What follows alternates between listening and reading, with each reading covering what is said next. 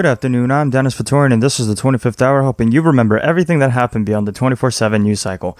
Now in this week's news for the week of July 4th to 10th, 2021, Eric Adams is unofficially crowned the winner of the New York City mayoral Democratic primary, with other races projected as well.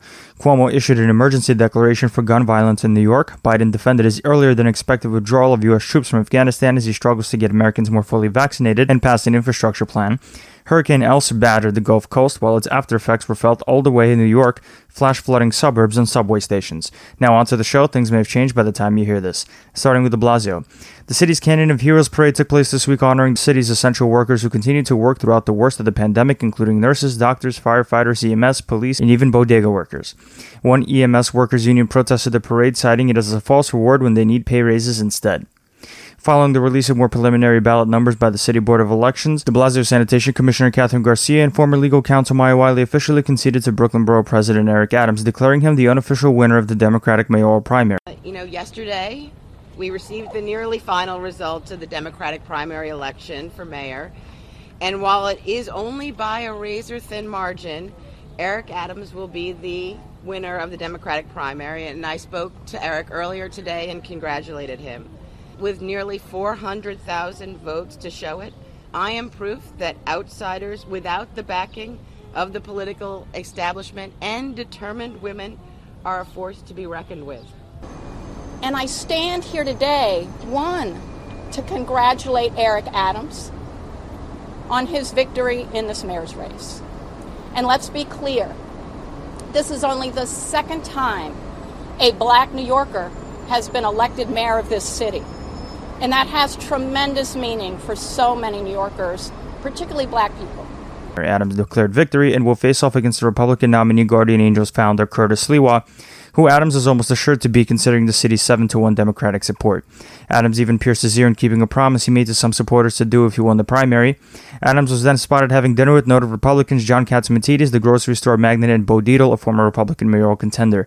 More information started being released on what Adams' particular plans are for the city, starting with spearheading congestion pricing or tolling drivers going below 96th Street in Manhattan in order to help prop up the MTA. De Blasio gave his first comments about Adams' win this week, congratulating the Brooklyn Borough President, and said that Adams should take an adversarial stance against Governor Cuomo. Adams himself seemingly started taking that stance when he asked what took Cuomo so long to issue an emergency declaration against gun violence this week, but then walked his tone back shortly after, saying it wasn't meant to be a criticism.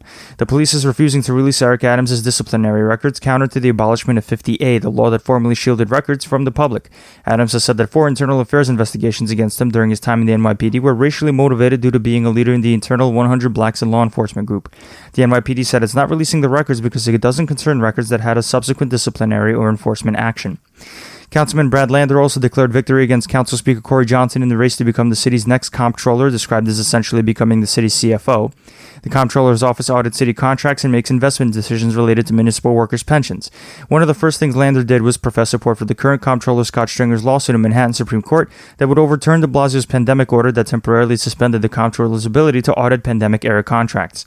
In the 5 borough president races, Councilman Antonio Reynoso beat fellow lawmakers Robert Carnegie Jr. and Assemblywoman Joanne Simon in the Brooklyn Borough president race. Councilman Mark Levine came out on top in the Manhattan Borough president's race. Former Republican Congressman Vito Fossella will face off against Democratic businessman Mark Murphy for the Staten Island Borough president's race. Councilwoman Vanessa Gibson widened her lead against fellow lawmaker Fernando Cabrera, and in the Queens race, incumbent Borough President Donovan Richards declared victory against former Councilwoman Elizabeth Crowley, despite the race possibly going into a recount due to its closeness, as Richards tweeted at Crowley that he, quote, beat her racist ass, claiming Crowley told Richards BLM was dead. Crowley denied she ever made the comment and said she was proud of how inclusive her campaign is, striking back at Richards by calling him a Trump-like bully. Heavy thunderstorms and flash flooding caused by the aftereffects of Hurricane Elsa inundated parts of New York City this week, with videos showing subway riders wading through knee-deep lakes of water located inside subway stations, with some reporting that this shows New York City's old subway infrastructure is not ready for climate change. De Blasio and Schools Chancellor Misha Porter announced a $635 million investment into the city public school system thanks to federal stimulus funding and what is called a new Mosaic program by the city. The investment includes literacy screening for students through second grade, after-school help for disabled students, college counseling for high school juniors and seniors, more books for school libraries, class size reductions, and a new curriculum. Chalkbeat's Alex Zimmerman also looks into de Blasio's promise to move the city's 5,000 school safety agents away from the NYPD and into the oversight of the education department by June 2022. But Eric Adams resisted calls to move school agents out of the NYPD while also decrying a police culture in schools, throwing into question whether the change would really go into effect. Data ranging from July 2016 to June 2020 show that there were 12,000 incidents involving school children that were in emotional distress and school safety agents, with a 24% increase in this past school year than in 2016. The report by Advocates for Children of New York said that there were 297 times agents handcuffed kids as young as 5 to 13 years of age. MTA Chief Customer Service Officer Sarah Meyer said that 1 out of every 6 subway and bus fares are now being processed through the Omni system, which accepts phone or credit card taps instead of traditional MetroCard swipes. The Omni system is supposed to replace MetroCards fully by the end of 2023. The agency has also agreed to outfit its bridge and tunnel officers with body cameras, following through on a recommendation set forth by the Inspector General, hoping to settle disputes between officers and riders. The New York Times' Benjamin Weiser reported that an earlier hack on the city law department had a deeper reach than known before, with the chief IT officer being replaced and lawyers not having access to a multitude of important documents needed to defend lawsuits against the city. Over at the City Council, the race for the council speaker has been underway in secret for months, reports City and Stage Joe Onuda, with incumbents who won their elections jockeying for the position, including Carlina Rivera, Keith Powers, Justin Brannon, Adrian Adams, and Francisco Moya, as well as newcomer Tiffany Caban and former councilwoman and Manhattan Borough President Gail Brewer. The council speaker controls the City Council's agenda and can be either a powerful supporter or opponent to the mayor. The council speaker is chosen through an internal vote of the City Council. The Times' Mike Gold reports how otherwise the City Council is now going to be the city's most diverse legislative body, more closely representing the city's population and having a record number of female council women. Over at the Cuomo administration, announcing a shift in the state's COVID strategy, Cuomo said that he's going to focus vaccination drives in lower inoculated communities and close mass vaccination sites, including the city's Javits Center. The state health department issued a new directive that made it optional to wear masks during summer school, leaving the decision up to independent school districts, but hasn't clarified about the rule for the fall. The CDC released new guidance late this week saying fully vaccinated teachers and students do not have to wear masks in the fall. Cuomo has also signed a bill into law allowing schools to keep disabled students that aged out during the pandemic past the age of 21 in order to prevent the loss of their academic career.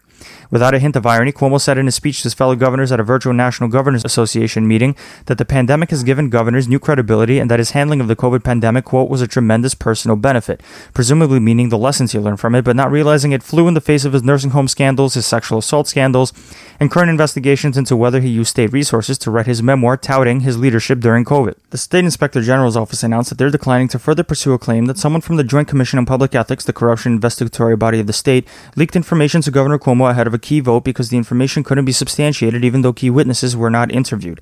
Governor Cuomo officially declared a state of emergency throughout New York State related to increasing gun violence, despite the problem being long reported as the $139 million the governor is saying he is allotting to the issue being already apportioned in the state budget passed in April, leading many to say this was a simple political stunt for attention by Cuomo.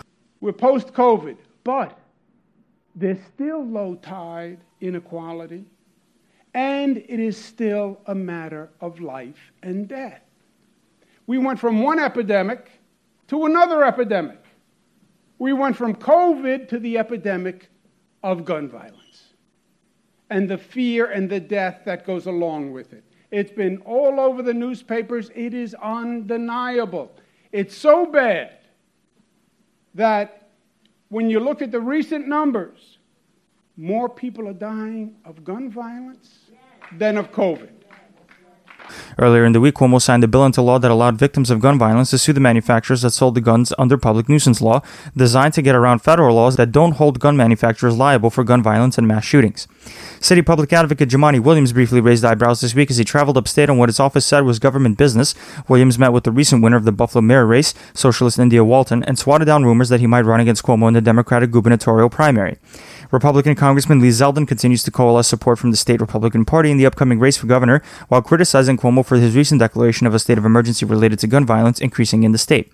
The state Republican Party has invited former President Trump to headline a fundraiser on Staten Island for August 5th, with the Republican Party chair Nick Langworthy admitting that Trump was invited due to him being able to raise a lot of money for the party.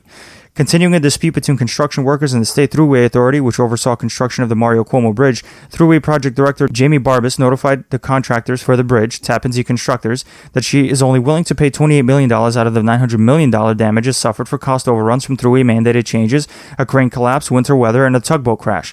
Barbas said the contractors' claims were without merit, whereas the construction company filed a lawsuit in the Court of Claims already. State police data shows that in half of use of force incidents throughout the state, the incidents involve black people, disproportionately involving a population comprising just 18% of the state. In some counties, the number even goes up to 60% of use of force incidents involving just black people. Over at the state judiciary, 30 former appellate judges sent a letter to Cuomo last week asking him to reinstate former judges Ellen Gesmer, David Friedman, Sherry Roman, and Joseph Maltese, who were cut from their appellate benches after the judiciary system implemented pandemic budget cuts. Following the city's plan to return all homeless adults back into congregate shelters as the pandemic recedes, a group of disabled homeless adults, including the Urban Justice Center Safety Net Project and the Coalition for the Homeless, filed a lawsuit against the city in Manhattan federal court, accusing the city of a one-size-fits-all approach that is not working for them and violates their rights. The city has to legally give reasonable accommodations to disabled homeless individuals, but reportedly has abruptly kicked out almost 8,000 homeless people who have been staying in hotels due to the pandemic since shelters couldn't guarantee social distancing. The Department of Homeless Services, assisting the city with moving homeless people, has said that it has already granted hundreds of reasonable accommodations requests. Bronx public defenders are asking Justice Lyle Frank of Manhattan Supreme Court to issue a court order barring the police's use of sealed arrest records, arguing that police are using them in their investigations even though they're supposed to be off limits. The request is part of an ongoing class action lawsuit against police misconduct. If a person is acquitted or their charges are dropped, their records, including mugshot and fingerprints, are supposed to be discarded. Over at the Biden administration, seeking to find another way to get Americans more vaccinated after hitting a wall, Biden and his public health officials are trying to emphasize the danger of the more infectious Delta variant, which now comprises over half of new infections in the country, and likely far more than that due to delays in reporting, landing mostly the unvaccinated in hospitals and filling up COVID beds. COVID-19 cases and deaths are down by 90% since January. Millions of fully vaccinated Americans are getting back to living their lives as they did before. But our fight against this virus is not over. Right now, as I speak to you, millions of Americans are still unvaccinated and unprotected. And because of that, their communities are at risk, their friends are at risk, the people that they care about are at risk. This is an even bigger concern because of the Delta variant. New studies continue to show that those who are vaccinated are still protected from the variant, though at a lower rate than the original COVID strain. The CDC continues to recommend that those who are vaccinated do not have to mask up, although the WHO recommends the opposite and now suggests everyone to mask up again. The federal government sent a COVID surge team to Southwest Missouri as the state's COVID numbers shot up just behind Arkansas. Pfizer is reportedly planning to ask the FDA to approve a booster shot to lengthen protection against COVID and is going to start clinical trials on an updated version of its vaccine to better combat the Delta variant. Just in time for Pfizer's booster approval application, though, the FDA and the CDC released a joint statement saying that fully vaccinated individuals do not need booster shots for the time being, as their immunity will last a long time and is protected against the Delta variant. The CDC also released new guidance reversing itself that said schools should fully reopen and follow local COVID guidelines in the fall, after new research shows that students rarely get sick or die from COVID and that fully vaccinated teachers, staff, and students don't have to wear masks for the fall. Questions remain for those who aren't fully vaccinated, and how much will schools enforce social distancing accordingly. Following controversy over the FDA approving an Alzheimer's drug that shows disputed efficacy against the disease and the recommendation panel resigning en masse after rejecting its approval, the agency is now only recommending the drug to a limited group of patients who are experiencing only mild symptoms of memory loss or cognition. Jobless claims ticked up a bit to 373,000 last week from 353,000 2 weeks before. Continuing a trend to counter monopolistic behavior in the economy through executive action, Biden is preparing an executive order directing the Federal Maritime Commission and the Surface Transportation Board to counter mega mergers in the railroad and ocean shipping industries. Biden rolled out his major antitrust executive order this week on Friday, directing his agencies to come up with ways to fight monopolistic and anti-competitive behavior by the biggest companies. The heart of American capitalism is a simple idea: open and fair competition. That means that if your companies want to win your business, they have to go out and they have to up their game. Better prices and services, new ideas and products. That competition keeps the economy moving and keeps it growing. My executive order includes 72 specific actions. I expect the federal agencies, and they know this, to help restore competition so that we have lower prices, higher wages, more money, more options, and more convenience for the American people. 5 key areas of the order's target are banning or limited non-compete agreements, increased enforcement against consolidation, lower drug prices by allowing imports of cheaper drugs from other countries, issue rules requiring that consumers are refunded for fees when baggage is delayed or when the airline doesn't provide a service, and encouraging the Federal Communications Commission to restore net neutrality, which prohibited internet service providers from blocking and throttling content and from charging for speed. In its bid to prevent the never-ending infrastructure week, the Biden administration has told the congressional Democrats that draft bill language is being developed with the aim of releasing something by the week of July 19th. Biden, in a bipartisan group of senators struck a deal on a physical infrastructure package, while progressives expect to pass a human infrastructure package alongside it through the use of the budget reconciliation maneuver. By way of reminder, Biden's human infrastructure proposal includes more funding for universal elder care and child care, while budget reconciliation allows a simple majority to pass measures in the Senate as long as it has something to do with the federal budget. The Pentagon canceled a cloud computing contract with Microsoft, saying the technological environment has already progressed so far it makes the contract obsolete. The contract was marred by controversy, with Amazon suing in court over the contract, alleging political bias because of then-President Trump's personal enmity against Jeff Bezos. The Defense Department said it'll take new bids for a new contract for cloud service. Biden this week directed ICE to avoid arresting and deporting pregnant or nursing undocumented immigrants, citing the health of the mother and child. The new guidance also outlines how to take care of those mothers who do come into ICE's custody, mandating that the agency place pregnant or nursing mothers into an appropriate facility to manage their care. 2 federal workers filed a whistleblower complaint alleging widespread horrible care at an unaccompanied migrant detention facility in Fort Bliss, Texas. The whistleblowers allege that the contractor in charge of the facility, ServPro, didn't have experience in managing detainees and hasn't given the children clean clothes or bedding. A Health and Human Services spokesman said that action has been taken to improve the children's condition, but hasn't commented on how ServPro got a contract to take care of the kids. The president also fired the head of the Social Security Administration this week, Andrew Saul, a Trump holdover, after Saul refused to resign. Saul was seen by Democrats as someone who fought unions during his tenure and allegedly slowed the release of disability checks by not giving the IRS needed documentation. In the midst of concerns over U.S. troops leaving Afghanistan at a sudden pace, including apparently not giving Afghani officials notice before abandoning Bagram Air Base counter to U.S. denials, and the Taliban retaking territory at an expedited rate, Biden sought to update Americans in a speech this week. He said that the U.S. mission to Afghanistan that started soon after the 9/11 attacks to kill or capture the al-Qaeda operatives behind the tragic day would effectively be ended ahead of schedule by the end of August. Biden also said that Afghan translators who agreed to help our troops in exchange for refuge in the U.S. would be waiting for their visas to be approved in other countries in order to assure their safety. Biden downplayed the Taliban's swift progress in retaking territory within Afghanistan, saying a takeover is highly unlikely. Our military mission in Afghanistan will conclude on August 31st. The drawdown is proceeding in a secure and orderly way, prioritizing the safety of our troops as they depart. Our military commanders advised me that once I made the decision to end the war, we needed to move swiftly to conduct the main elements of the drawdown. And in this context, speed is safety. As I said in April, the United States did what we went to do in Afghanistan, to get the terrorists who attacked us on 9/11 and deliver justice to Osama bin Laden, and to degrade the terrorist threat to keep Afghanistan from becoming a base from which attacks could be continued against the United States. We achieved those objectives. That's why we went. We did not go to Afghanistan to nation build. And it's the right and the responsibility of the Afghan people alone to decide their future and how they want to run their country. Iran-backed militias in Iraq and Syria have continued to attack U.S. troops and diplomats with rockets and drones a week after Biden authorized an airstrike against one such militia in Iraq. Reports are saying that Biden is facing new pressure to attack those militias in order to safeguard U.S. troops and diplomats. Following the assassination of Haiti's embattled President Jovenel Moïse, Biden and other U.S. officials didn't have much to say beyond advising calm to Haitians, as 4 perpetrators were killed and 2 taken into custody. 20 mercenaries in total were detained, including 2 Haitian Americans. President Moïse was governing by decree as elections were delayed because of COVID, causing unrest in the country. Press Secretary Jen Psaki, in response to reporters' questions, said that the U.S. has sent FBI and DHS officials to assist in investigating Moïse's assassination while turning down Haitian officials' requests for military assistance. Answering questions about his response to a Russian hacking group's attack on about 1,500 businesses, Press Secretary Jen Psaki said Biden is considering a range of options on how to respond, especially considering his meeting with Putin, where Biden promised retaliatory action if Russia doesn't get a handle on hacking groups operating on his soil. The president made clear, as I think you could see in the readout, that he underscored the need for President Putin to take action to disrupt these ransomware groups. Our evil, we know, operates in Russia and other countries around the world, and we don't have additional or new information suggesting the Russian government directed these attacks.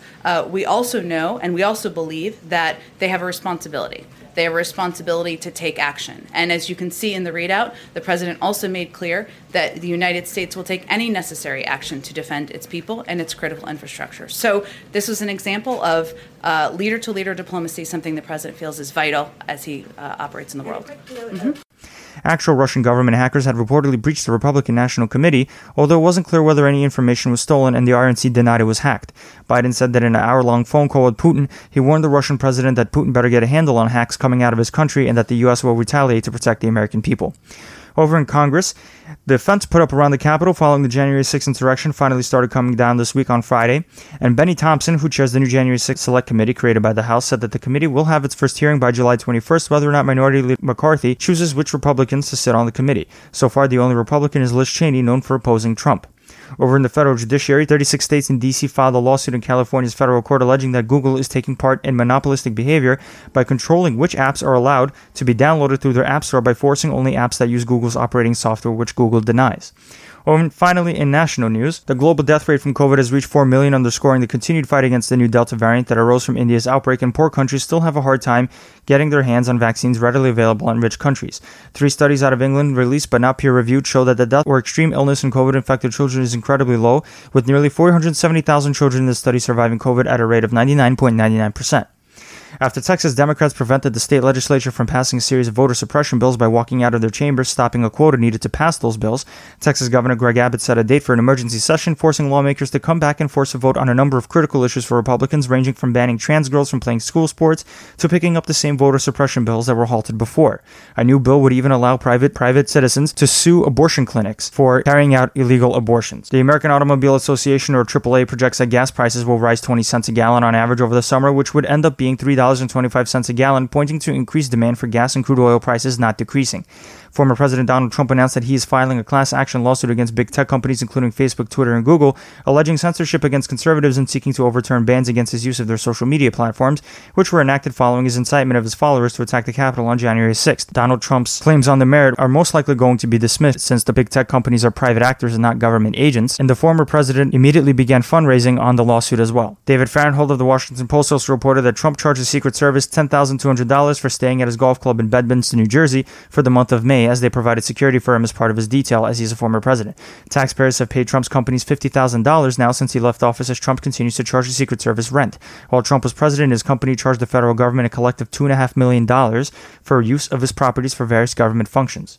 4 years after the notorious Charlottesville neo-Nazi march in Virginia that saw the death of Heather Heyer, the Robert E. Lee statue that stood on the square precipitating the violence was finally removed this week. Michael Avenatti, the lawyer that represented porn star Stormy Daniels, who was paid off by Donald Trump to hide their affair during the 2016 presidential election, has been sentenced to over 2 years in prison for an extortion scheme against Nike. Avenatti threatened to take Nike to court over allegedly paying college athletes for sponsorships, but only Avenatti himself ended up being charged and convicted. A week after runner Sha'Carri Richardson was suspended for a month after a positive marijuana result invalidating her 100-meter relay win, it was decided by the U.S. Olympic team that Richardson wouldn't be included on the Olympic running team after all. Richardson had apologized for her marijuana use, saying she smoked following the death of her biological mother. In other news, the Tokyo Olympics decided to ban spectators anyway, as Japan declared a state of emergency due to a sudden rise in COVID cases. The search and rescue operation at the site of the collapsed condo in Sunnyside, Florida has now switched to a recovery phase, as rescuers hardly doubt they'll find anyone alive. The death toll stands at 86 people at the time of this recording, with 43 people still missing. The rest of the condo building was demolished since workers couldn't guarantee the stability of the condo, and the incoming Hurricane Elsa only made conditions worse. Hurricane Elsa did make landfall in Florida on Thursday, temporarily weakening to a tropical storm as it brought storm surges and downed trees in parts of Florida and Georgia, sending thunderstorm systems up to the East Coast. Purdue Pharma, the pharmaceutical company that had to declare bankruptcy for its role in causing a massive opioid epidemic in America, is going to settle with over 3,000 plaintiffs in 15 states for $4.5 billion, as well as remake itself into a different entity altogether, as long as the various plaintiffs vote to accept the settlement amount. 500,000 Americans are estimated to have died due to Purdue's strategy of pushing doctors to overprescribe opioids and encourage addiction. New York Attorney General Letitia James said that out of the $4.5 billion, New York will see $200 million of it. 14-year-old Zayla Avantgarde was the first black girl to win the Scripps National Spelling Bee, correctly spelling the word Maria to deliver her victory. Maria. Murraya. That is correct. And that's it for this week's show, The 25th Hour, hoping you stay on top of the 24/7 news cycle. Don't forget to rate us on Apple Podcasts, share us with your friends, and subscribe to us wherever you get your podcasts. You can email your tips and suggestions at the25thhournews@gmail.com and become a patron today for as low as $2 a month to support the show at patreon.com/25thhournews. Thanks for listening, and we'll see you next week.